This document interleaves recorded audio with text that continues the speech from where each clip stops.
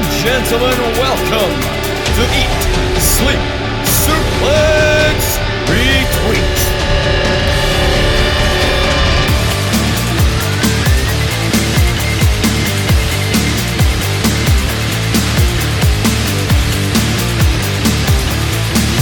Hey everybody, welcome to another episode of ESSR Central, the show where we break down all the latest news and recaps of the weekly wrestling TV shows here on Eat, Sleep, Suplex, Retweet. I am Scott McLeod, your host today, and it's a bit of a quieter episode of VSSR Central, not in terms of news, there's plenty of that to talk about, but in terms of like panel size, it's just going to be me and a man who you used to hear me talk to every Saturday on Saturday Draft Live, as you can find in our back catalogue on all good Android podcasting sites, as well as all the other shows that we do. As a man who was on one of the sides of a big debate we had in our big ESSR group chat the other night. You know, there are people who thought that Love Actually was a pile of shite, and there are people who liked it and are wrong. David Hockney. Listen, I don't care what you say. Love Actually is a classic film. I think Hugh Grant would do a much better job as Prime Minister in this day and age. Well, he can't do any worse. I was going to ask you at the start about what your favourite Christmas film is, and if you say it's Love Actually, I don't know how I can carry on. No, I've got quite a good few favourite Christmas songs, but I think if I had to choose one, I don't know, quite an underappreciated one. I'd go with Saviour's Day by Cliff Richard. That's the Christmas song, I mean, the Christmas film, but yeah, that's a good choice, yeah. Mm-hmm. Yeah, I know there's all those mainstream ones and stuff, but I think that was like a hidden gem for me. Well, what would you say in terms of like favourite Christmas film? Probably Home Alone.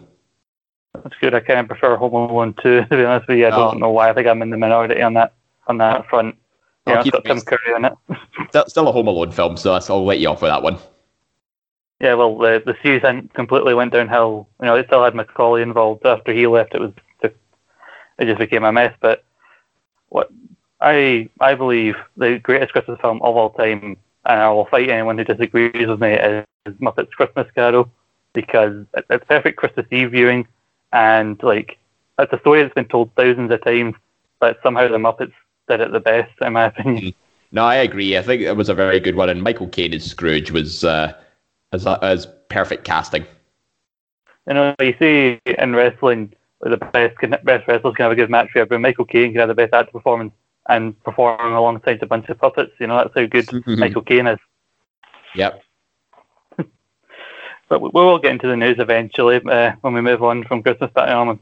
I just wanted to get this to start the show rather than people slagging each other. I'm in the Christmas spirit. I've got my Grinch jumper on the day I put my tree up. I'm right in the start of December, which also means that 2020 is almost over, which is also good. It's December as well, like when this goes out, so it's perfect to get the Christmas chat underway now.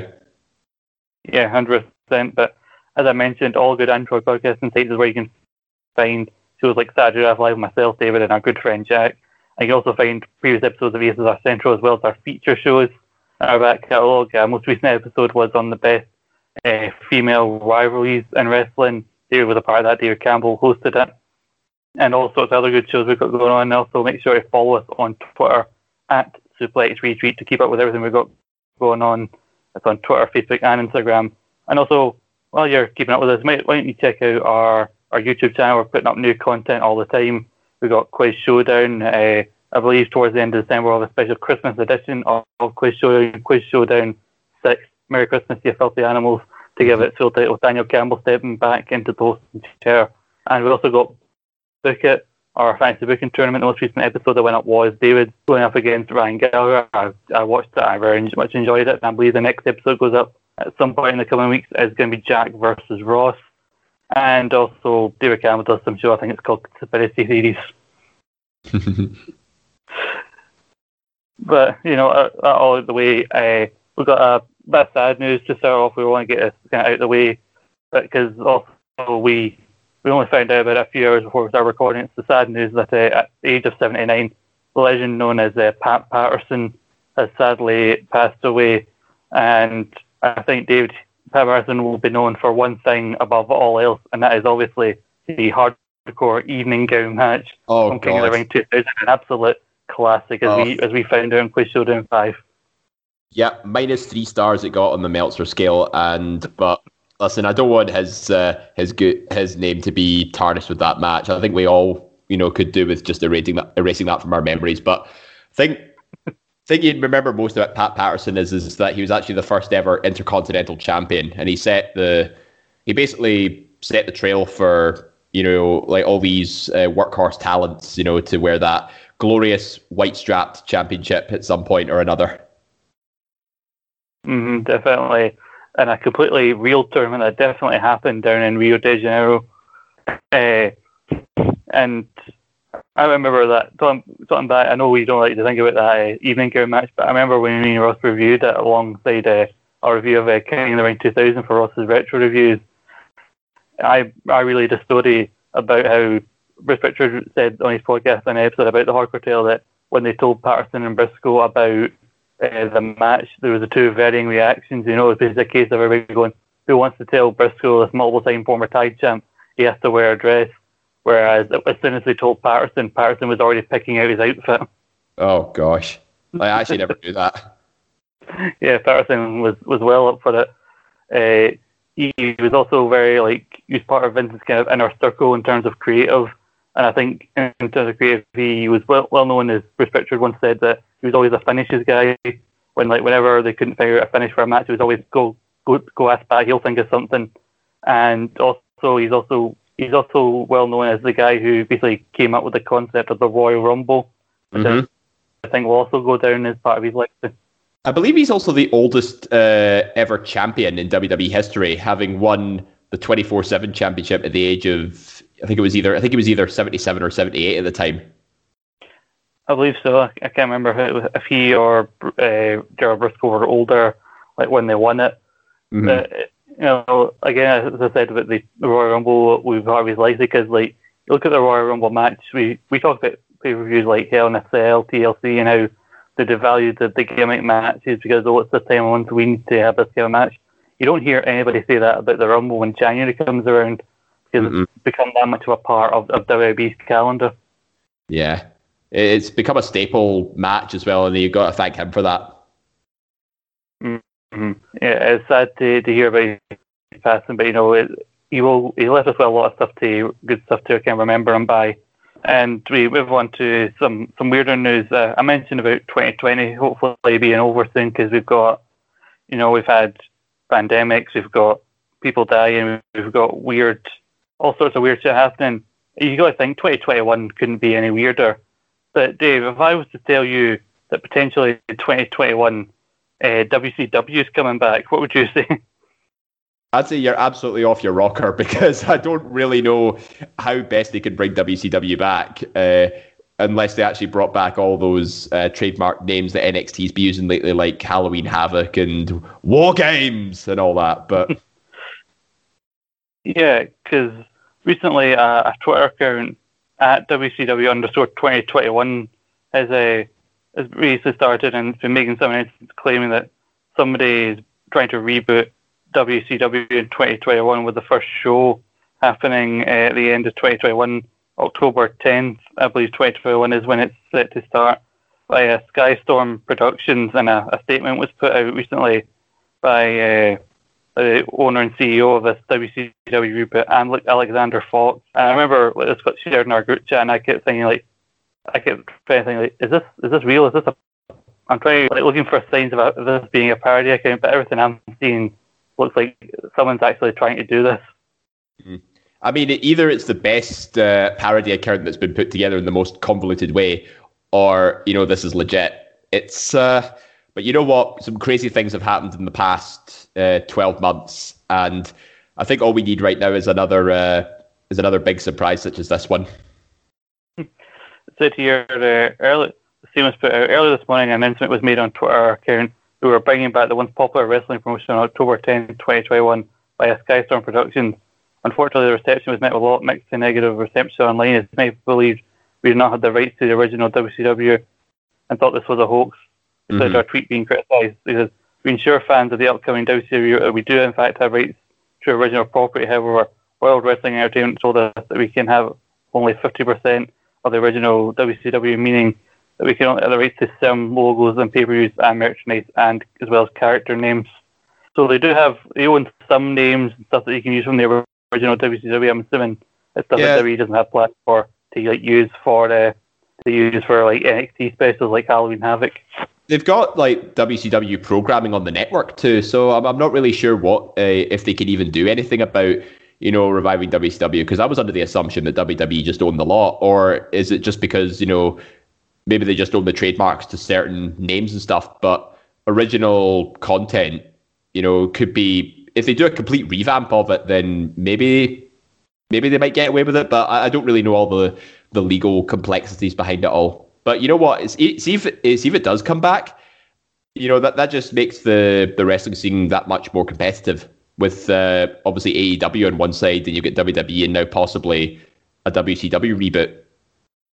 Yeah, because like AEW, part of the hype around it is it's the biggest competitor WWE's had since WCW, and now that an actual WCW is coming in, it's going to annoy some fans of AEW because AEW and Cody were trying to get some names used from WCW to use on their program, and you got to think that whatever names they were trying to get, which they recently dropped the trademark attempt to get, it probably is what WWE's going to allow these guys to get, and it's going to kick up a big fuss online. It says, at the end of their statement, it says, our first pay-per-view event, Greed, which I believe was one of the final ever WCW pay-per-views, will be live on YouTube, Twitter, and Twitch on October 20th, 2021.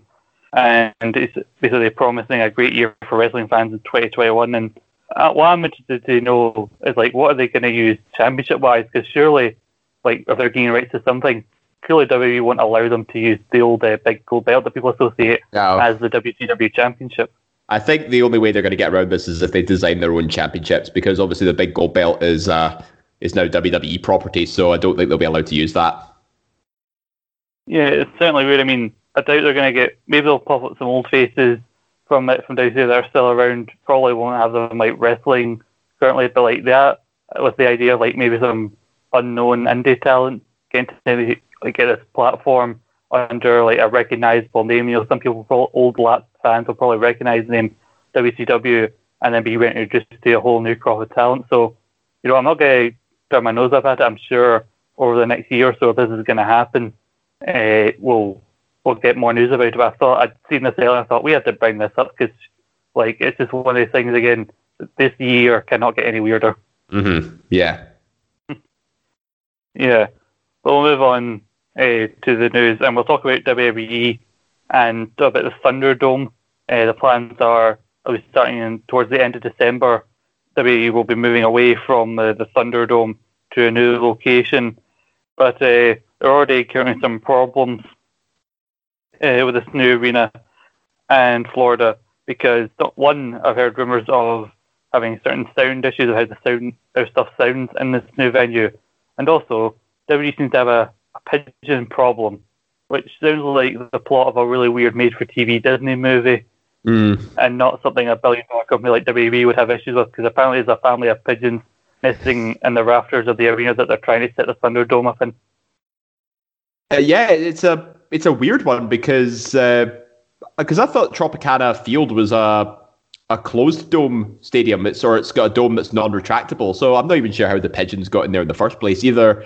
Or they just went through the front door, must have navigated their way around the blinders and the seats and stuff, and just found their way in, which has been.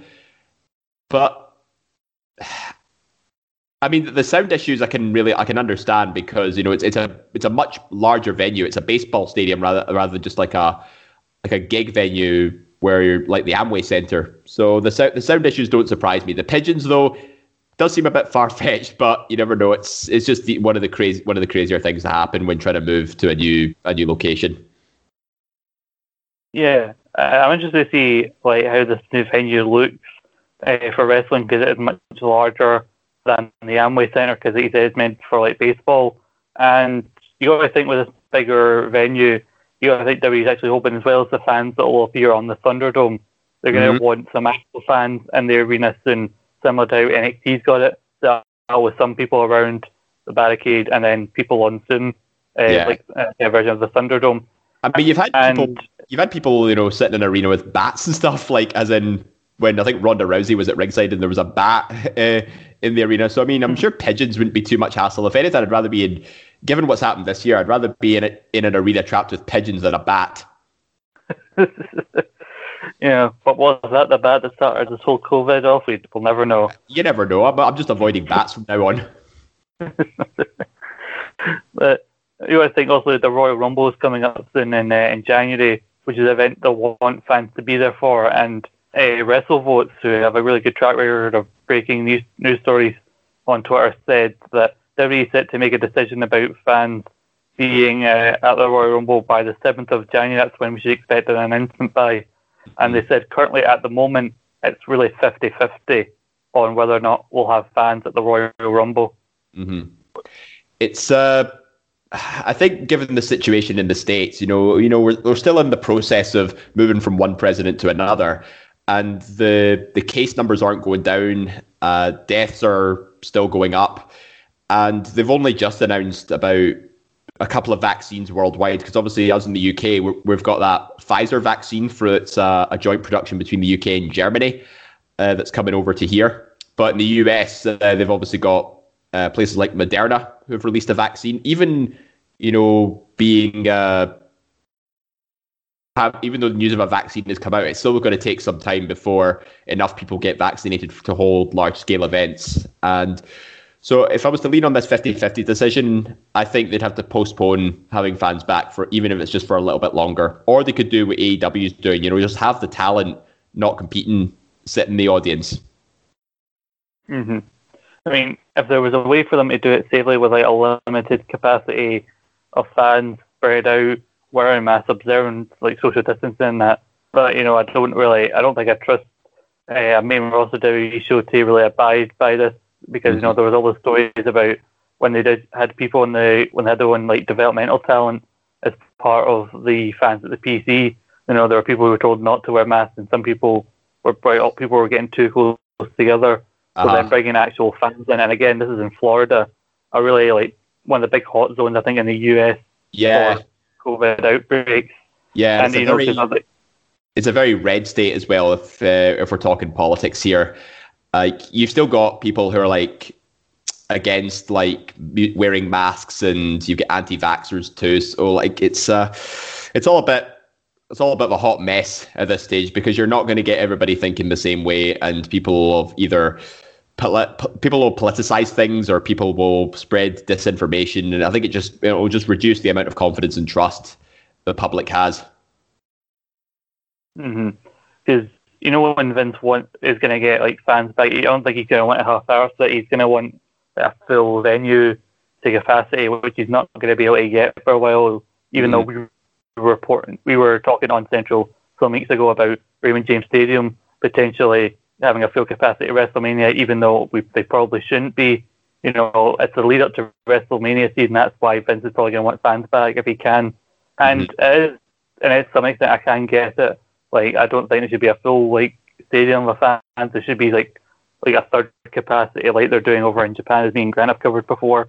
And because like it's going to be weird having a Royal Rumble with no fans, because part of the fun of it is the live fans getting to chant along with the countdown, and then see the surprise and the pop as somebody returns. Because you've got to think, if like somebody comes back who we've not seen in ages at next year's Rumble, and there's no pop, it's just going to feel like flat.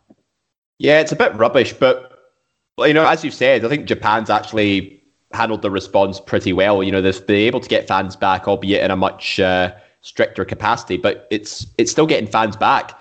And that's what I like about, a lot of these countries on the west side of the Pacific, is that, they've taken a much more proactive approach to containing COVID and implementing these strict mandates to, make life feel as normal as possible. Like New Zealand is probably the best example, because I'm pretty sure that they're allowing like full capacity sports events to take place again. I can't remember if it was Aussie football or the rugby, but either way, New Zealand has basically done the best job out of anybody, and I think that's the goal we're aiming towards. But the United States, when you look at the cases and the number of deaths, it's just so far behind trying to rectify things that I'm pretty sure the CDC were saying that in America were saying that it might not be till like June time before the US gets back to normal. So I think we have to be extremely optimistic if we want at least some fans attending WrestleMania this year.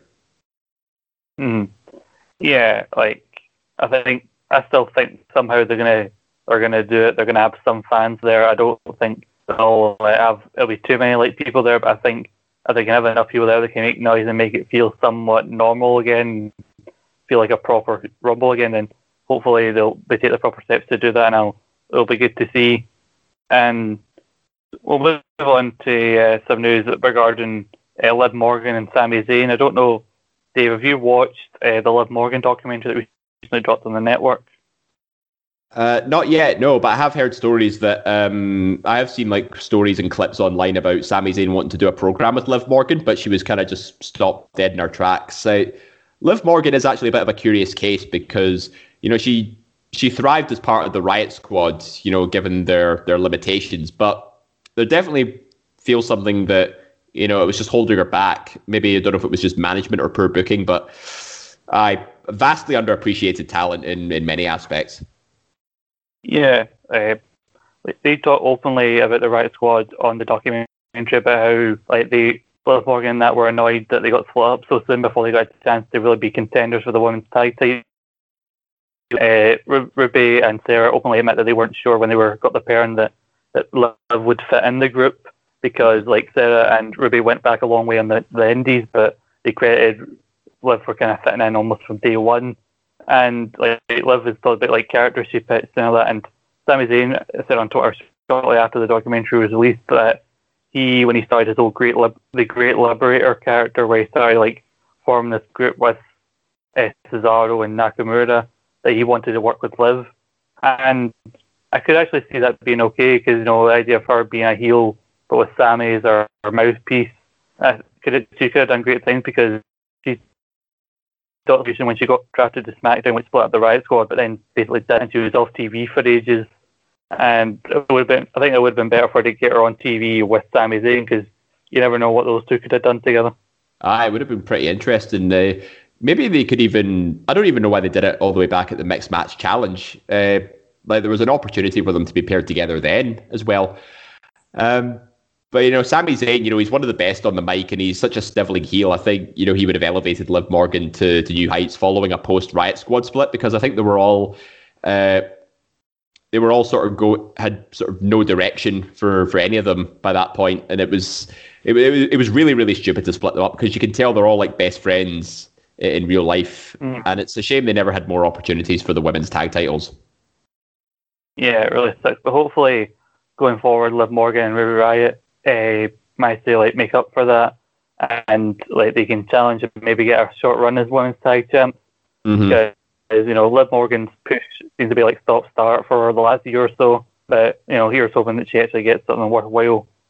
We've got a couple of stories here that relate to Roman Reigns and his upcoming booking. First off, we got talk about the Royal Rumble. It's said that according to Meltzer that the plan is currently for Daniel Bryan to at the Royal Rumble. It's dependent on Daniel Bryan, whatever he does, because Bryan's apparently got a place on the SmackDown booking team. So basically, he kind of makes the decisions on like what he does in regards to his character. And it's interesting because like Meltzer was reporting this quite a while ago that Roman was going to face Bryan as his next challenger post Survivor Series because apparently, they don't see many people on SmackDown right now who can face Roman heading into the Rumble. But we'll talk about Roman's TLC opponent later on. I don't see why they had to extend that program. You can't extend that program to the Rumble, and because I don't see at the moment any reason why Bryan should suddenly just rush into the Universal title program. I mean, last time he was at the Royal Rumble, he actually did have a Universal title match with The Fiend in that strap match, remember? So, I mean, 2 Universal title matches in a row. I mean, it wouldn't be too bad booking, and I think in some aspect they do have to play it safe or sort of just ride out the momentum until WrestleMania season, because I think a lot of people are suspecting Roman Reigns is going to retain the Universal title all the way to WrestleMania. Oh yeah, 100%. And like, I wouldn't mind a Bryan Roman feud because you know the idea of Roman having resentment for Bryan because, like, 2015, the idea, like, they booed me because I wasn't you, and they can use that. But I think that given that Roman, we'll talk about later on about TLC, he's meant to face Kevin Owens there. I like what they're doing with Kevin Owens right now, and I don't see why they couldn't just continue that to the Rumble and like save the Bryan thing for another time. But maybe they'll have Jey Uso cost Kevin Owens at TLC, and Kevin Owens can maybe face Jey Uso at the Rumble. Well, Roman and Kevin also have history as well, because if you remember all the way back at late 2016 into 2017, Kevin Owens and Roman Reigns were feuding for the Universal title, and they even went all the way to a no disqualification shark cage match with Chris Jericho hanging above the ring. So there is some history between the two. It's not just like a random feud thrown out there. Yeah, definitely. I'm not saying it's not unfair, but I think like, the way that they booked Kevin last week on SmackDown, where he was basically coming for Roman, I think they could actually keep that going to the Rumble. Mm-hmm. But they wanted to get Jey Uso involved. I think a program between Jey Uso and Kevin Owens would be good, because they've really given Jey Uso some opportunities as a singles guy recently, while he waits for Jimmy to come back from his injury. Well, also remember Jey Uso attacked Bryan after the Survivor Series qualifying match, and he had to get lifted out on a stretcher. I could see that could be the reason why this feud's getting extended towards the Rumble. It's sort of planting seeds for something further down the line. So maybe that's their way of thinking behind it. And TLC is more just the B pay-per-view feud for Kevin Owens. So I think they see Roman and Bryan as like a big draw match, and they're saving it for a Big 4 pay-per-view. I'd kind of forgotten about that qualifying match, so just about you brought that, I can actually see where you're coming with for that. But we'll go back a bit further. If you remember, everybody assumed that there was a feud being teased between the Fiend and Roman. You had like Roman won the title in that triple threat match when the Fiend was the champion. You had the introduction of Wobbly Walrus to the Funhouse, meant to be a parody of Paul Heyman. But then the feud was kind of dropped, and then Wyatt was moved over to Raw. And it's said that officials felt that a Roman Fiend program wouldn't have done Roman any favours. And they said that they were actually, there's a goal right now is to protect Roman from bad booking at the minute, because right now as the top heel on SmackDown, they want to keep him as strong as possible, which I think that's fair enough. It'd be weird to see this like serious tribal chief character interact with Mr. Rogers Bray Wyatt. But I think the idea of like protecting people from bad booking, I think the booking would have hurt the Fiend more than Roman, because you got to think Roman would have to hold on to the title, and I think this is again the reason why people say the Fiend shouldn't be in the title picture, because he ultimately will have to lose. Mm-hmm. So I think Wyatt did more to lose from this feud than Roman Reigns did. They both had a lot to lose, so it was really difficult to decide, which way to go with it. And I'm glad that they sort of went with Roman as well, because otherwise we wouldn't have this outstanding tribal chief head of the table on SmackDown, and as a heel character too, which is something fans have been clamoring for so long. I think maybe sort of keeping the Fiend outside the title picture is probably the best thing as well, because with Drew is doing an excellent job as WWE champion, and I don't think it would do either of them any favors if the Fiend is the one to take the pin, because the Fiend's meant to be this all powerful entity that just comes out of nowhere, and if he's getting beaten by Drew, it might actually end up putting heat on Drew, and he's actually been a very popular WWE champion all year. So, but the Fiend's got this really good feud with Randy Orton at the minute, and actually, I say really good. It's manageable at least. But I think I don't see any other way except the Fiend going over on this one, because he needs to regain some of that lost momentum. Yeah, I think if they're going to revisit a Fiend Roman feud, I think it's best to wait till neither of them are involved with the title, because we know why what these feuds like to call back to people who have hurt them in the past, and you can call back to the Anyone But You Roman story from back in 2015, and they had that Hell in a Cell match. Mm-hmm. So the stuff you can do there, but I think I can see why I even said this before on this podcast, I believe it was, that I think that Roman should remain like unbeaten, at least cleanly, until WrestleMania, where if it's going to be Big E, as the rumors are said, then Big E beating Roman clean, or whoever it is beats Roman clean. I really gives you a new top star on SmackDown in terms of a babyface. So yeah, keeping Roman away from Wyatt for now is the best move. So unfortunate news here is a former Ring of Honor and Impact Wrestling star Jimmy Brave recently announced that he's had to retire under one of the more unfortunate circumstances, in that due to an infection in which he kind of put off getting seen his left arm has had to be amputated above the elbow, which is basically effectively putting an end to his wrestling career, which I think is almost been wrestling for like 21 years, and unfortunately, he never got to WWE. But his career's had to end this way. Yeah, it's a real shame. Like, it's I mean, there's not much you can really do about having to get your arm amputated and stuff, because it's not a nice thing. But it's not to say anything's impossible, because we have seen. You remember Zach Gowen? He had a he had a false leg attached, because I think his other one was amputated in some way, or he lost it in an accident. I can't remember which one, but it's not to say that people with missing limbs can't compete, but Jimmy Rave, it's obviously his decision to make, and it's definitely a difficult one, but especially when you have to deal with an infection and then the amputation happens. It does a number on you mentally. And it's not to say that he couldn't come back. The idea if he wrestled with one arm, like, it could be interesting to see. Like I said, we have seen people wrestle with like only one leg. Crazy Steve, a wrestler for Impact Wrestling, basically came out and said that he was legally blind, but he still manages to put on matches. So like, nothing's really impossible in the world of wrestling, and he's also had a lot of support. Wrestlers come out and support of him and wish him the best, and you got fans wishing him the best. He also apparently has been a GoFundMe set up to help pay for his hospital bills. So it's nice to hear people like coming out and supporting Jimmy through this difficult time. And I think he's most well known for his time in his TNA, when he was part of the Rockin' Rave Infection alongside Christy Hemme and a young Lance Archer. Which is interesting.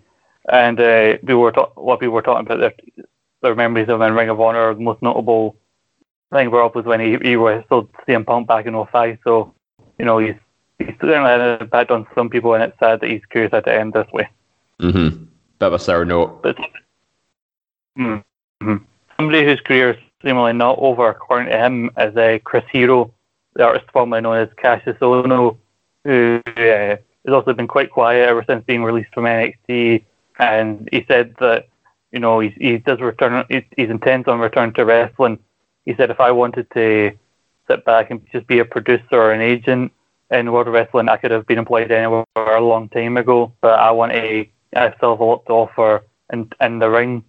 So I don't know who has been offering this role as a producer, and that maybe it's what the role he was offered in WWE before he got let go. But Chris Hero is saying he's going to return to wrestling. I'm shocked that he hasn't popped up somewhere soon, somewhere in like an AEW or Impact or something like that so far. But maybe he's waiting for some of the smaller indies that he can tour around to start up again. Was he one of the people not furloughed back in when the pandemic first happened? I think he was technically part of the NXT, people who got released, because he was wrestling on NXT UK at the time. Yeah. And so I think he got a shorter non-compete clause than most other people, because Donna Purrazzo was also in NXT, and then within a month of her getting released, she was on Impact, because she had a shorter non-compete. So if he wanted to go somewhere like an Impact or an AEW, been there, but clearly he's got other goals. He doesn't want to sign to another big company, and he wants to return to the proper independent scene. No, but I think last time I actually saw Chris Hero, Cassius Ohno in a NXT UK ring, it was that British Rounds match with Sid Scala, and he was doing a really good program where he was acting like, he's the best, he's the professional, he's the best wrestler, he's the best British wrestler, even though he's from Dayton, Ohio, which is a bit odd. But and I'm glad we were able to see him at NXT UK in Glasgow too. It's weird to think that was over a year ago as well. But yeah, I think it's good to see that he's not done. I think he's got a very high ring IQ, and he's got a lot of knowledge about the sport. He's been in it for 20 years now, give or take. And yeah, I think he'd have an excellent role as a producer in the same way that, Daniel Bryan's got with the booking team on SmackDown. Mm-hmm. I think you can see why people would want to inquire about him, being in these roles too as a trainer or a producer, because he referred to himself as a wrestling genius, and he clearly knows a lot about wrestling through his time, and he's very much a student of the game. But I think he sees it as a case of once you become a producer or an agent, it basically means you're stepping away from the ring and you're more behind the scenes player, and he clearly feels he's not ready for that. quite yet. Well, he could probably still do both in the same way Brian's doing it. You know, Brian's still competing in the ring, even though he's got a more active role backstage. Maybe, but I do look forward to seeing him again on the indies because, you know, like, it feels like ages since we've seen proper, like, Chris Hero, because, you know, when he was in the main NXT, his real role was just basically putting people over. You know, at that time we were all watching War Games and he got knocked out in like 10 seconds by Matt Riddle on a takeover, which you can see what they were going for at the time, but it just feels like he deserves so much more, and hopefully he gets that. He was sort of the job guy in NXT Full Sail, but in NXT UK he was thriving a lot better as a heel character. Yeah, like they did it a lot better in NXT UK because he got to win as much as he lost. Because, you know, he'd win over guys like Ashton Smith, but then somebody they actually wanted to be, like a Tyler Bate or something like that, would then beat him. So they picked and choose and didn't have him to lose to like every new guy that they brought in. Well, last little bit of like news before we look at like TLC and NXT Takeover War Games is regards to Dark Side of the Ring and the apparent news that an episode about China has apparently been scrapped for season 3. We were on here a few weeks ago talking about the fact that episodes about Collision in Korea and Brian Pillman and Grizzly Smith, the father of Tate Roberts, have been confirmed amongst the 14 episodes that are going to happen in season 3. Apparently also there's going to be an episode about the Dynamite Kids. There will not be an episode about China. Originally there was an interview that came out with our former manager who claimed that they'd offered to do an episode, but then the producers of Dark Side came out and said that they'd heard of other projects that are being done about China, and so they decided it was best to leave that as a topic. What do you feel? You feel like it's a missed opportunity to talk about China? I think a little bit, yeah. But when I first heard that this episode was getting scrapped, my immediate thought was, is it because she's got too much involvement in the adult entertainment industry, shall we put it? They've done episodes as well where they've talked about wrestlers with like substance abuse problems and stuff, and you know she had some issues with that as well. But again, my initial thought turned back to the fact it was because of her work outside outside of like WWE and all that. So I don't know, maybe if they just got cold feet and just decided to bail on it, or because there were conflicting projects going on. It's definitely a tough one to call, and I think that's why WWE was so hesitant to put her in the Hall of Fame, because you knew all that stuff would have just got resurfaced. I think, like you mentioned, our time in the adult industry, as you said, that I think that would make I don't think Vice would have a real issue with that, because Vice aren't afraid to like look at difficult subjects, and unfortunately, as big a career that China had in the WWE, the end of her story especially is very much fits with the theme of Dark Side of the Ring, and so it does feel like somebody they could have tackled, but maybe WWE is planning on doing something, or somebody more affiliated with WWE is doing a project, or someone who's maybe closer to China is doing something.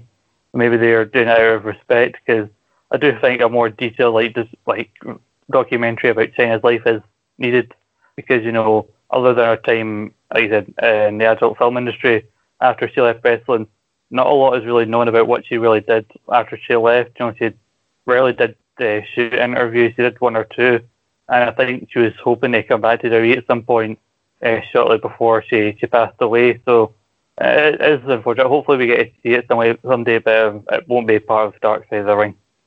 She has been on an episode of Whose Line Is It Anyway? And I'm pretty sure it's on YouTube. So if you want to look that up, you can see her, being the role of, doing the role of miming and voiceover, which is actually quite funny. And she gets to make out with one of the performers too.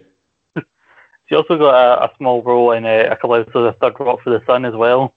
I remember, because that would have been like around the time the Attitude Era that show was on. And so I think she was quite funny in that. And because she was one of the few people, like one of the few females that got to do like cross promotional stuff outside of the usual like Playboy stuff that likes of Sable did. Because I know China did do that as well, but she got to do other stuff. Like she got to be like The Rock and Triple H and Austin, who got to guest star on like TV shows at the time.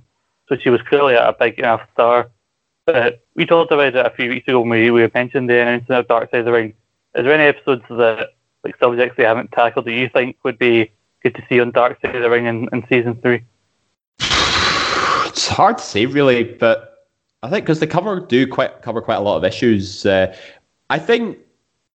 imagine maybe in a few years they might talk about the Saudi Arabia shows. Mm-hmm. Because as you mentioned, there was Collision in Korea show announced for the new season. Yeah. I reckon maybe in a future season they might talk about the Saudi Arabia deal. Maybe it'll be interesting. Like, it would be weird to see if they could get away with doing that, but I think they do Collision in Korea. I imagine they'll probably be allowed to do that. I think the fact that maybe wait a few seasons because it's still fairly fresh. I think I mentioned a few weeks ago I wanted to see an episode about the plane ride from hell. Because that does that relates to like where two people getting fired, or like the idea that Brock Lesnar and Mr. Perfect nearly like opened the door, which could have brought down the whole bloody plane. But there's also some stories in it that lend it to this to be maybe a lighter episode in terms of the subject matter than some of the other episodes, which do like center around people sadly passing away like young. But given that nobody dies in this story, like maybe this would be a more light-hearted topic to handle, which I think Darkseid needs at some point, at least in the middle of the season, to kind of balance some of the other like subject matter.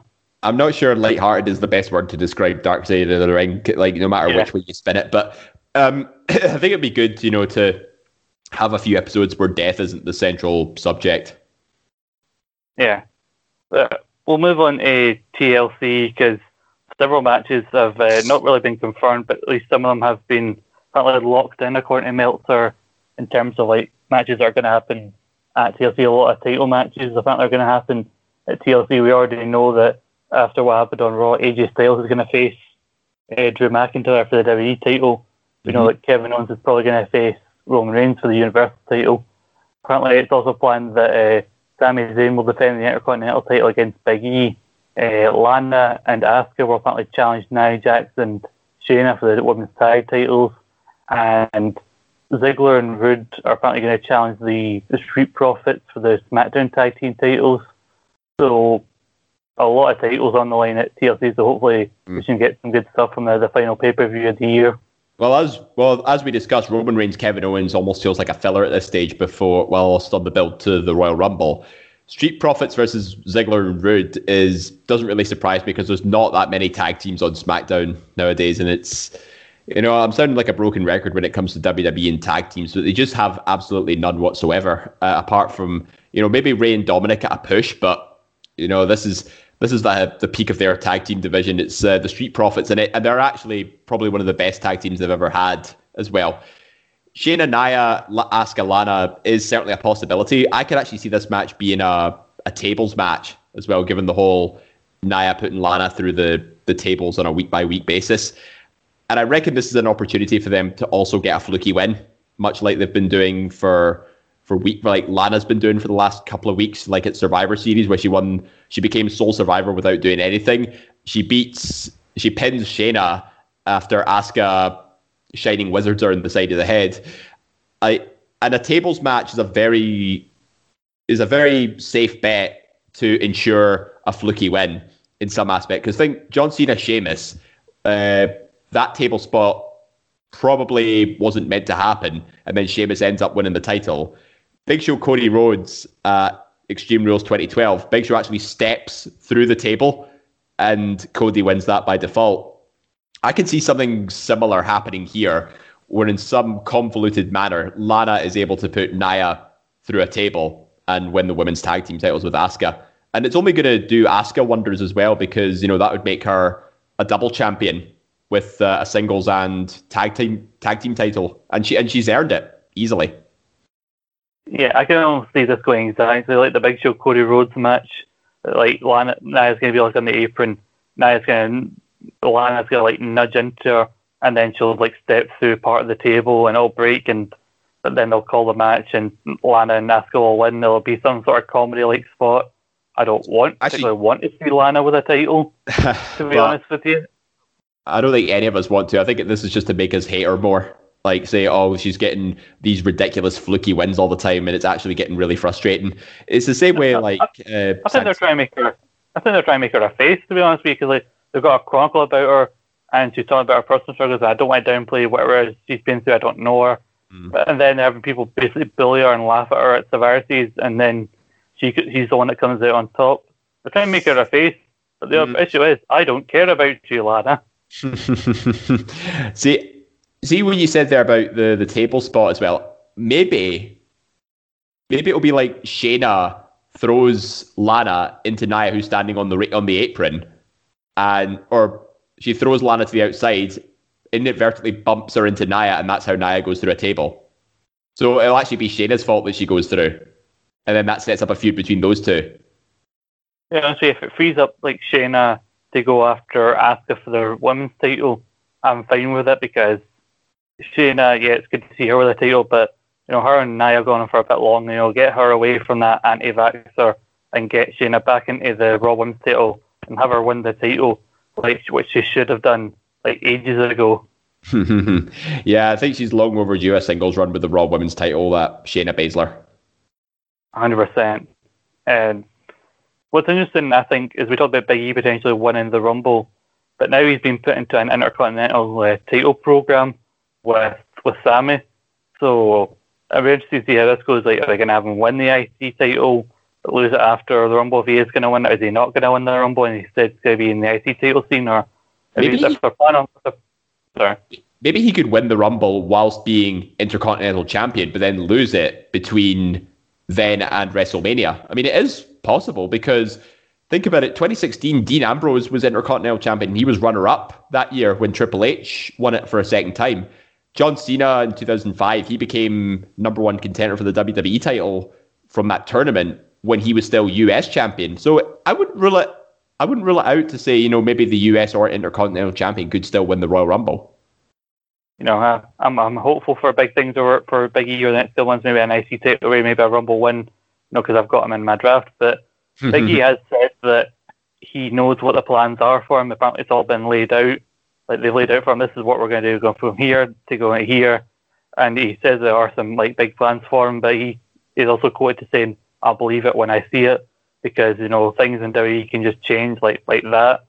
Yeah. Sometimes people change their minds, and by people I mean Vince. But I'll be interested to see what happens with Big E, because we know he was IC champion before in 2014, before the New Day, and it was quite underwhelming, that reign. And I'll be interested, because they wanted to win the Rumble but not win the IC title. I'll be interested to see how if they have a gimmick sale match, like a chairs match or a ladder match with Sami, and so he doesn't need to get pinned, so it can protect him. But the idea of him v Reigns at WrestleMania, and then the lead up to it, Roman costs him the IC title to somebody, like a Baron Corbin, just to get that extra bit of heat. Roman helps Baron Corbin win a title, and then just makes him even more of a bastard. See, this is why we need to be on the booking team. This is the kind of decisions that WWE need to be making. If only we had a show on our YouTube channel where we could book these kind of things, Yeah, it's I believe it's called Book It. But also, what's interesting is that one of the more obvious ones is the Street Profits match. I think, given that Street Profits just beat the New Day at Survivor Series, they're not going to lose the titles anytime soon. Yep. I think the non-title one that Rudolph got recently is just so they can give a reason for them challenging at TLC. What I don't see on this plans is a Sasha versus Carmella match, which you think would happen, or maybe they'll decide to lead up for SmackDown so they can promote a big match on Fox. And you got to think a Randy Orton versus Bray Wyatt, the first match in their feud, would happen at TLC. It's difficult to say, really, because Sasha Carmella is the obvious feud coming out of the SmackDown Women's title match. Orton and The Fiend, they might do something at TLC, or they could possibly stretch out towards the Rumble, because these are two big stars, and you need a sort of marquee undercard match to sell at the Rumble. But at the moment, it's still all a bit up in the air. But I think your predictions for title matches do seem fairly accurate. I'm not too sure if they'll pull the trigger on Sami Zayn and Big E just yet, but it wouldn't surprise me if that was there. I'm just going off what Meltzer said. He claims that these matches are apparently locked in, even though they haven't been officially announced yet. We have seen hints towards where these are going. Still take it with a massive pinch of salt. Oh yeah, definitely. But talking about TLC, we know AJ is going to win he won the triple threat match on Raw, so he can challenge Drew McIntyre at TLC, and it'll also be a great match, AJ versus Drew. But the whole series of singles matches to lead to the triple threat allegedly was meant to be is apparently a last minute thing that was decided last week on Raw, because Braun Strowman was suspended to cover up a supposed injury, which may put him out for longer than WWE originally thought, because it was believed that Strowman would challenge Drew at TLC, and now obviously he's out and AJ Styles is in. Mm-hmm. Yeah, it's there were rumors that Strowman was injured. I think it was a knee injury picked up during the Survivor Series match. So I wouldn't be surprised if they saved Strowman for Drew at the Royal Rumble, because Strowman, he's obviously a very, very dominant Royal Rumble competitor, and having him not in the Royal Rumble match actually does a lot of the other guys some favors, particularly if the rumored winner is supposed to be Big E. So obviously Drew and Braun obviously have history with themselves. Like, they were part of that 3-person stable with Dolph Ziggler as well back in 2018. Yeah, but that was when Strowman was sort of temporarily a heel. Although for some reason, there have been rumors online he's reverted back to a face, but he does seem more like a heel these days. Mm-hmm. I don't really know if I'm all that interested in seeing Braun Strowman in the title picture after his Universal title run earlier this year, and I think AJ v Drew, I can't think of a time where they would have crossed paths, because by the time Drew was on the Indies, AJ was over in Japan and then went to WWE, so I don't think these guys have ever sort of faced each other before. Nope. Not one-on-one, at least. No, because they've been in triple threat. They've been in multi-man matches before. I think a triple threat with Randy Orton as well, but never. I don't think they've ever faced each other one-on-one. And how big is that going to feel for Drew, though? Going one-on-one with probably the best wrestler of the past decade on a WWE pay-per-view for a world title. That's the stuff so many aspiring wrestlers, would like to say. They've gone one-on-one with AJ Styles.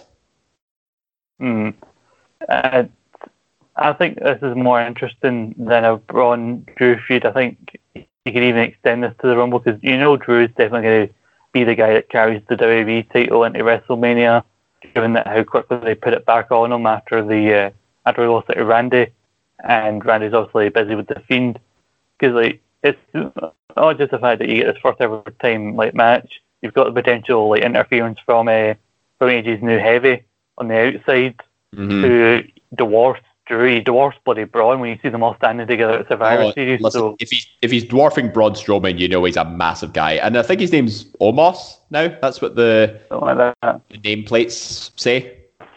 The idea of him getting involved in the match to try and cost Drew, but if Drew manages to hit this guy with a Claymore, because I don't know if this guy's far wrestling wise. I think he can take bumps. I don't know how he is wrestling matches. So the idea of him getting physical with Drew, and Drew just takes him out with a Claymore, would be cool to see. I mean, he goes for a Claymore. He only gets as high as maybe his waist at best. He'll have to stand on his toe to get him to kneel down a bit. Then you can hit him in the face with the Claymore. Yeah, I mean, because if Omos is just standing upright, Drew's not getting any higher than maybe his waist. Move on from TLC, because that's still a few weeks ago. That will be on the 20th of December. But this actual weekend on Sunday, War Games is happening, and on Saturday Draft Live we'll talk about these matches again, because David has some predictions to make, which he will make on Saturday Draft Live. That's right. It'll be him versus Daniel Campbell to crown the undisputed ESSR champion. Daniel Campbell will make his predictions on a special live stream on Facebook Live at 3 p.m. on Sunday, the day of War Games. His response to David's predictions. But we'll just talk about War Games, because that's one of the big things that we're setting up for this week. We've got 2 big War Games matches. We've got the Undisputed Era versus who I put down as Pat and the Boys. Pat McAfee, Pete Dunne, Bonnie Larkin, and Danny Burch. They should be called Pat and the Boys, because they're by no means the kings of NXT. That title belongs to Undisputed Era. Fight me on this. I think they were maybe called the Brand, because when Pat comes out, his video thing just says the Brand. So I thought that's what they were That's what they were called. But yeah, it's weird because on Wikipedia they're referred to as the Kings of NXT, but the Pat and the Brand or Pat and the Boys definitely sounds more accurate. What's interesting now with the announcement of this match is that the Undisputed Era have now been in every male version of the War Games since they brought it back, because obviously now we've got our second ever female War Games that we'll talk about in a bit. Also, what's weird about this is that this is the first time Undisputed Era go into this match as the faces. They've always went in as the heels, and they're the good guys, basically. Yeah, I even said as well, I think Undisputed Era's got a good shot of winning because, we had the advantage ladder match happen last week where Pete Dunne got the advantage by beating Kyle O'Reilly. And I've always seemed to see that the team that has the War Games advantage actually ends up losing. So I'm just going off historical trends here. So by that logic, it makes me think the Undisputed Era will win. But I'm not making that my official prediction. I think just basing it on what's happened in the past, you'd think the team that has the advantage is probably going to lose. I think the reason the team that has the advantage loses is so that because it's usually the heels that get the advantage, so the faces look more like they've got more odds to fight against, which makes their win look more triumphant. Because like if a team who has the advantage wins, then they doesn't feel like they've got that many stakes. It just looks like the team with the advantage won very easily because of that advantage. And I think the exception of Undisputed Era's win in 2017, it's been all face teams that have won the War Games, because like 2018, Pete Dunne, Ricochet, and the War Raiders, as they were known, won the War Games, and then Rhea's team came down from a 2-4 disadvantage to win. Kevin Owens helped Ciampa's team beat Undisputed Era last year, so it just seemed to be that they like this is the ultimate match in NXT for heel teams to get their comeuppance, and I could see that happening with Pat. Especially, I could see Pat basically doing what Adam Cole did in 2017, like he tries to climb up the cage and then gets like suplexed on everybody. Probably this time by Adam Cole. I hope Pat eats like a massive spot, whether it's he gets put through a table or, he gets chucked off the cage, because that man is probably the most annoying person I've ever seen grace NXT TV. 100% he's coming out last. They have the order which guys come out. So you got to think he's definitely coming out last, and it makes sense. And I remember hearing rumours a few months ago about a face Undisputed Era, and I thought, I don't really know how they can pull that off. But against Pat McAfee, okay, yeah, definitely, they're definitely the faces to me. Baron Corbin is the face if he goes up against Pat McAfee. Yeah, absolutely. Like anybody you put up against Pat is automatically the face. Yeah, it'll be very interesting to see, especially now. I believe this will keep this week kind of going, because after this, because only Lorcan and Danny Burch especially have the tag titles, and maybe Undisputed Era will want to take the tag team titles. So I don't think this will be the end of the feud. I'm so glad to see Lorcan and Burch in a main event match now, because they've just been stuck on the tag team undercard for so long now, and it's good that they're getting that spotlight. I don't know if they've mentioned it, but I think something they should have mentioned to help their motivation for going after Undisputed Era should have been one of the last big opportunities was when they got that title match at TakeOver Chicago 2 against Undisputed Era, when they were meant to be the good guys and Undisputed Era were the heels. Yep. And basically Chicago just turned on them and cheered Undisputed Era for most of the match. So I'm surprised they haven't brought that up. Long-term booking into it. We discussed that on our women's rivalry show, which is now on our back catalogue.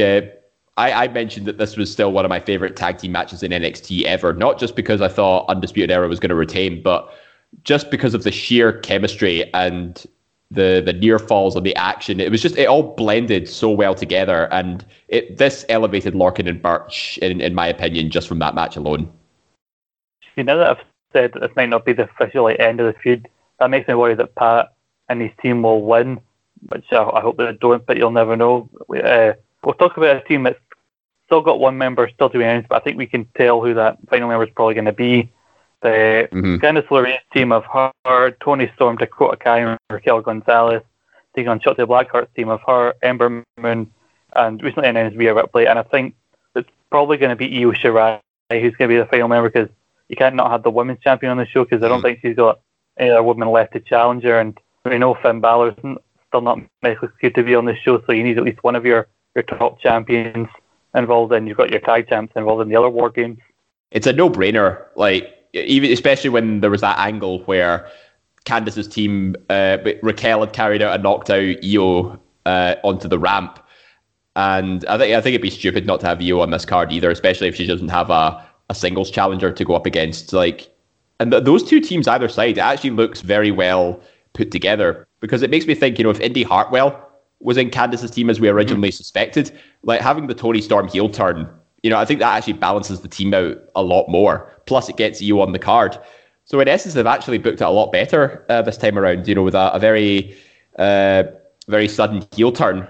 Because having Indy on Candice's team actually would have made theirs look a bit weaker, whereas Team Shotzi, would have Ember Moon, Rhea Ripley, and Toni Storm. That just looks very, very strong just on paper. But having Toni Storm swap sides and have Io join Team Shotzi, it makes it a bit more balanced. Yeah, it shows more of the depth of the women's division. You look at the talent you've got when you read out the participants. And as I mentioned before, most War Games have a big spot off the top of the cages. You had, like I said, Adam Cole in 2017. I think Ricochet did a spot off the cage in 2018. I think and last year's women's one did a moonsault. What I think should happen here, and if they don't do it, they miss a major opportunity. Ember Moon needs to hit an Eclipse off of the cage. Like, that has to happen. Like, hit it on Candice, probably sell it the best. You know what? That is extremely ambitious, given how high she'd have to jump to get that to work. All while doing a corkscrew and making sure that you catch her for the stunner. I'd love to see it, but I think it would be practically impossible to try and pull that off. I hope Io does a moonsault from the top of the cage. Play a spot that she's done before. Yeah, I'm just trying to think, what can they do that they've not done before? Like, who else has a big move they can do off the top? And obviously Ember's got that. I'm not sure, because you don't really see Candice, Toni, or Dakota do any sort of big high-flying moves. It's mainly Ember or Io that usually does them. Mm-hmm. Although Shotzi does do that sort of senton bomb. Not the bomb, just sort of the senton drop, just where she jumps on her back. She might do that from the top of the cage. It's relatively easy to do. Maybe. Who knows? But this will be a very interesting match. I think if you want to really push Shotzi as in new contender in the women's division, which they seem to be doing, they put her in the position of host of Halloween Havoc. And I think this is our first. Is this Shotzi's first? Oh no, she was in your house. This is our most high profile. This is our most high profile match to date. So I think having Shotzi get a win for her team would be a big statement on how NXT feels about Shotzi Blackheart. Yeah, I hear they're actually really high on Shotzi and they want to make her a top contender for the women's title. And she had that cracking match with Io Shirai about a couple of months back. She's been close a couple of times, but I think she just needs that one last big push to sort of establish her as a top competitor. She's heavily featured in the promotion for this show. The tank looks similar to her tank that she used to drive out to the ring. The tank on the poster looks very similar to the tank she used to ride to the ring. And, I hope she comes out with some sort of big tank with all of her team on it, if they can try and work that into the Capitol Wrestling Center. That'd be amazing. Some big entrance. I think it would be pretty cool. But outside of War Games, we have a couple of matches. We have another gimmick match, but this is going to be a strap match. Dexter Lumis taking on Cameron Grimes. I think given he took on Roderick Strong in a strap match back at the Great American Bash, I think the strap match is quickly becoming Dexter Lumis' special gimmick match. Yeah, you took the words right out of my mouth. A strap match was basically made for a guy like Dexter Lumis, who is somebody that everybody tries to run away from. But I mean, if he's looking at you like that with that creepy mustache, it's I'd certainly run away from him. Because they had that big Halloween match on Halloween Havoc, best place for it, obviously, where Cameron kept running away from him. You had the blindfold match that Cameron Grimes won, but he cheated and then immediately ran away as soon as he's won. So obviously can't run away in a strap match. And I think the big things were planned for Lumis. I think he was probably going to win the North American title before at TakeOver 30 before he had to get taken out due to injury. So I think if you want to get him back in contention for a title in NXT, he's definitely going to win this. I I'm surprised Cameron Grimes hasn't won the NXT North American title yet, because he is probably the second most annoying person on NXT after Pat McAfee. And because his character work is great. You know, he does really well as a heel. He's very, very annoying. And obviously, you know, you can't forget, you know, he's the guy that wears the hat, much like myself. So it's... I think Cameron Grimes has been heavily underutilized this year, and he's getting this really high profile match with somebody like Dexter Lumis, who's making waves of his own, which is really good. Yeah, Cameron Grimes. Like, what people forget is these two guys were part of, remember that breakout tournament that they had last year. That's right. Yes. Yeah, obviously things didn't work out with the person who won that. It ended controversially, but like Cameron Grimes was in the final. Dexter Lumis actually went out in the first round. And you look at some of the other guys in there, you know, you had Angel Garza, who then went up to the main roster. You got Bronson Reed, who's been doing some good stuff. Yep, you got Boa. Joaquin Wilde is now aligned with Santos Escobar, you know. So it's interesting to see where the guys from that tournament are now. Now you've got two guys from that tournament coming together. They're featured like takeover match, because I think this is both men's like first singles match on a takeover. Yep, that's right. Yeah, because like Lumis got involved in that parking lot brawl in your house, but didn't have a match. And Grimes' only other match on a takeover, I think, has been in that multi-man ladder match. So, yeah. There's only one title match on the show. It's Leon Ruff versus Johnny Gargano versus Damian Priest. And I think with Leon Ruff recently winning the North American title, I think he's the most glad that they weren't including NXT in this year's Survivor Series. Because if he had to be in that match with Bobby Lashley would have thrown that boy through the roof. Oh my gosh, see if he had a spear on Leon Ruff, he probably would have snapped in half. Oh yeah, he'd be dead. Yeah. Like when JR says Scott, if I went, he would have broken, he's broken in half. This would be the literal definition of that. Yeah. Like Bobby Lashley goes for a full-on spear, he would literally just go right through him like in Mortal Kombat or something.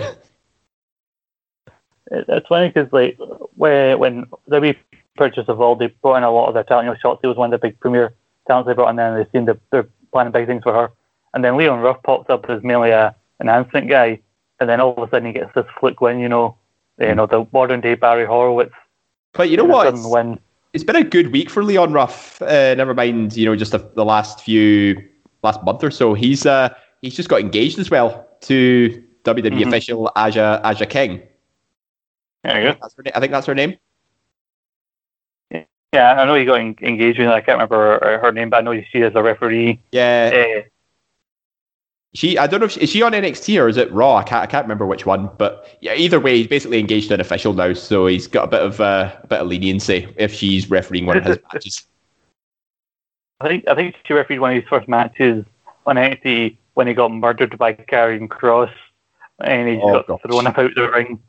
Throwing a bit like a wet trackie, I remember.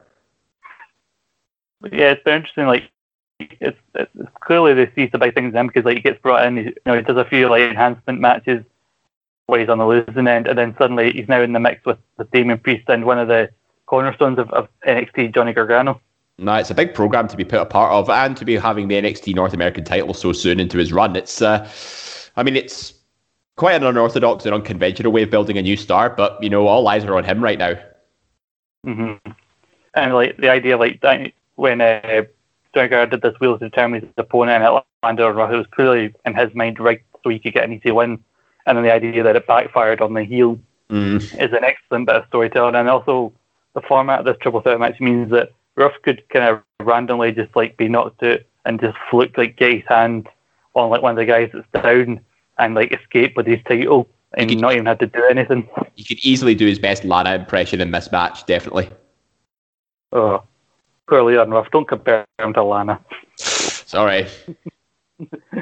Yeah, I like this idea, and I'm hoping they're going to go all out because Johnny Gargano doesn't really do things half-arsed in his matches, especially not on a takeover.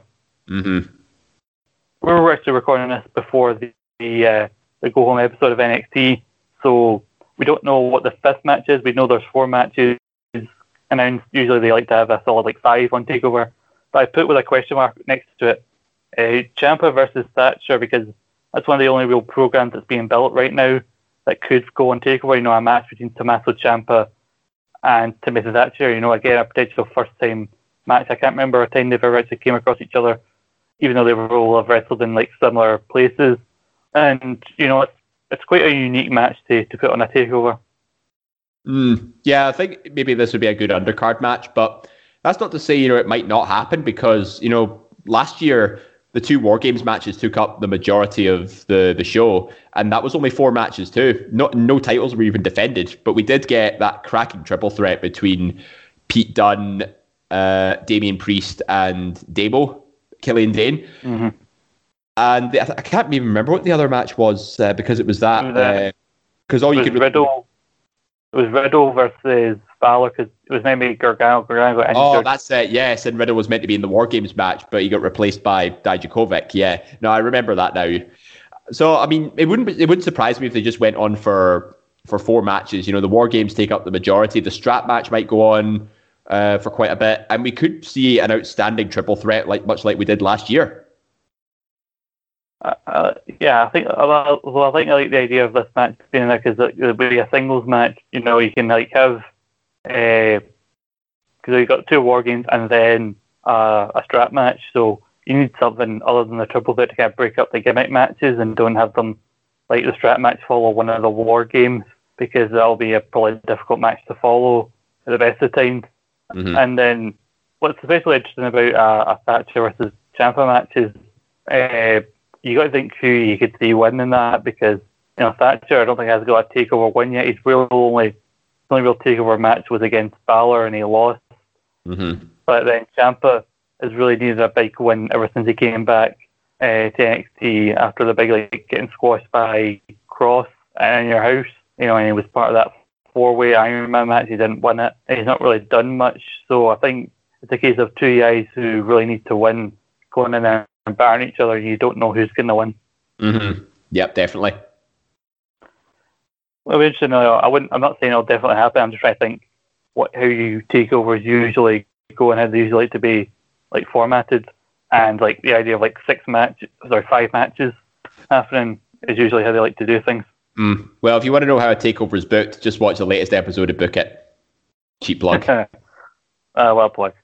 But you wanted to kind of talk about AEW, even though we're recording this before AEW's happened. But tonight's episode is titled "Winter is Coming," and it's been treated as one of their more special episodes of Dynamite, because also they got the big match between Kenny Omega and Jon Moxley, and they got a big Dynamite Diamond Ring Battle Royal, because that's important for some reason, because MJF got it. And does MJF have to give back his diamond ring, or does he get to hold on to it, or does he just make a new one every year? I think he gives it back and then tries to win it back for a second time in this Battle Royal. I think it's a case of the last 2. It comes down to the last 2, and then they go on to a singles match I think the following week, because that's how it happened before. I think it came down to Hangman and MJF. MJF won the Wardlow. Yeah, that's right. But yeah, I mean, this is sort of like their Andre the Giant Battle Royal at WrestleMania every year. That's what this reminds me of. You get a nice shiny reward, but does it really mean anything? I think it really only works for heel ones, because MJF has used that diamond ring to kind of cheat in matches and use it as a weapon, kind of basically as a variation of brass knucks or some sort of foreign object to hit people with. Mm-hmm. So then if a face wins it, well then it's a case of the face just does what he usually does, but now he's got a shiny ring on his hand. Yeah. Anything that an obnoxious rich boy heel would do very well. Yeah, MJF is in this, so he'll try and win it twice in a row. And I think it's an idea to have a good big feature show before, in between your next pay-per-view, because the next pay-per-view isn't until the end of February. Mm-hmm. So they need a big feature episode of Dynamite. I mean, I've got Orange Cassidy in my draft team, but I doubt he'll win it, because if he wins the Diamond Ring, you'll never see the thing, because his hands are always in his pockets. Aye, that is true. Right, but can we make our predictions for Moxley Omega? Because at time of recording, we won't know who's won yet, because there have been stories going around that Kenny Omega's actually been dealing with a labrum injury, but he's been rehabbing it, and it's put him off going to surgery. So you never know; it might not be as bad as you think.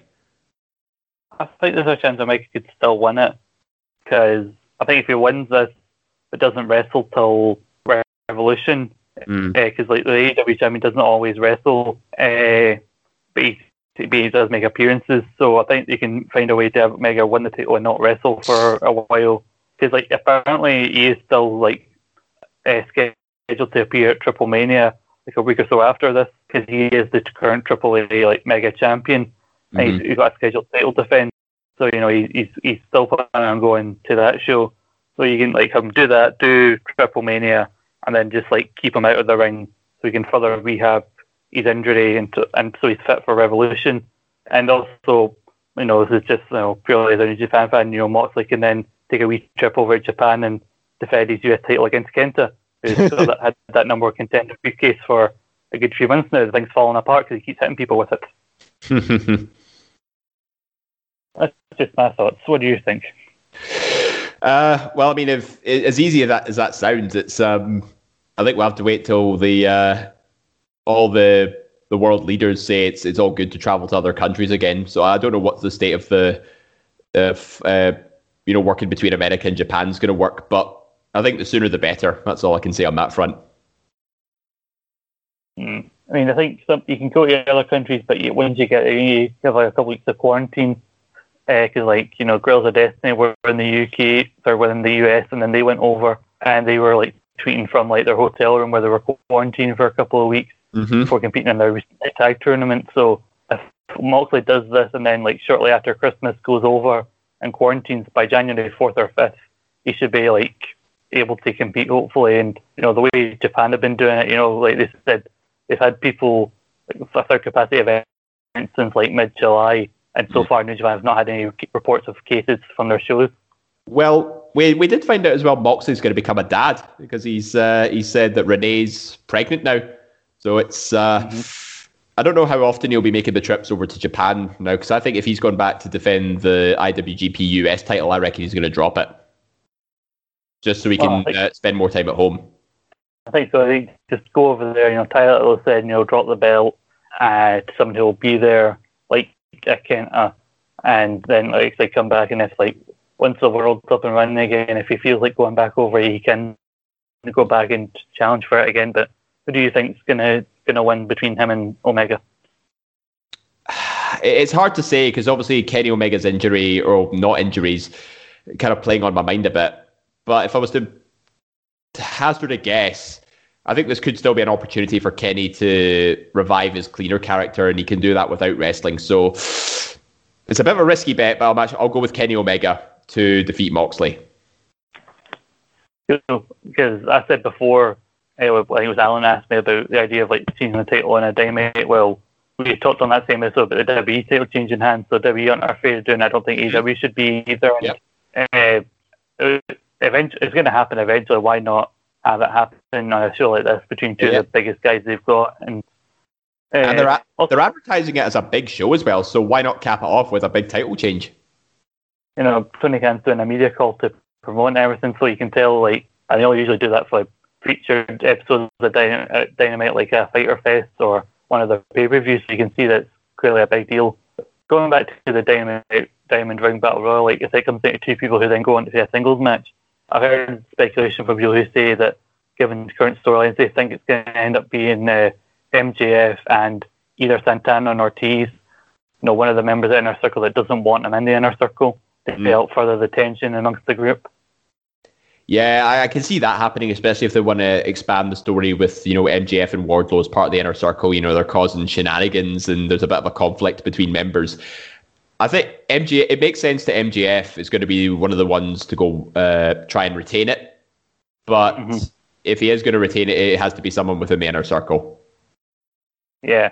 And then also if the other one of them cheats on the other, then you can further cause rifts after, and they have Chris Jericho come out, you know, try and play peacemaker between the two. Yeah. Everything, keep that going. And you can let us know if you're listening to this on Thursday on Twitter. Just let us know how wrong we are or how right we are on Twitter at Suplex Retweet. The last story I want to mention before we wrap things up here is regards to Impact Wrestling. There's a big return recently.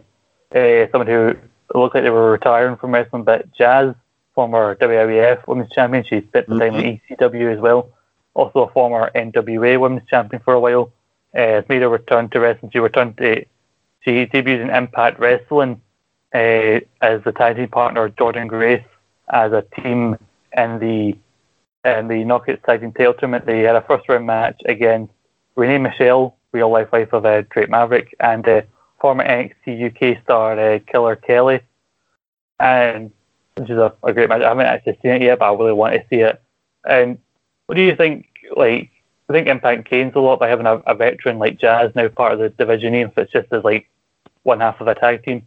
Yeah, definitely. And it gives her a bit more of a limited role when it comes to in-ring action. You could probably see Jordan Grace doing the majority of the work for this tag team because, obviously Jazz has been around the business for like a good while now. And, maybe age and ring rust might be catching up with her. So, but I can actually see these two going to the final of the TNA Knockouts final. I'm not sure if they'll win it, because they might just put over another tag team. But having Grace and Jazz as a sort of key focal point of this tournament, they have to go the distance at least. Mm-hmm. Yeah, being like the powerhouse team of the new tag team division. Because like Jazz, I mentioned when I commented about the women's rivalry show, I said about how Trish's rivalries with people like Victoria don't get talked about. Jazz had some good matches with Trish and Lita. People talk about Trish and Lita's matches, but like people forget at WrestleMania 18, Jazz retained the women's title over both of those two. Mm-hmm. And I felt that people don't remember that match because it sadly followed Rock Hogan, which nobody could really follow that match, but. She's had great matches. She's beaten Trish Stratus on multiple occasions for the title. She did a video as part of NWA when she was women's champion, and they talked about her life outside of wrestling, where she had an actual day job in between wrestling as the NWA women's champion. And her day job was a corrections officer at a women's prison. So she's definitely tough in and out of the ring. Oh yeah. And, her and like I said, her and Jordan Grace as a badass powerhouse team is a great addition to, again, another stacked women's division. Mm-hmm. Totally. Yeah.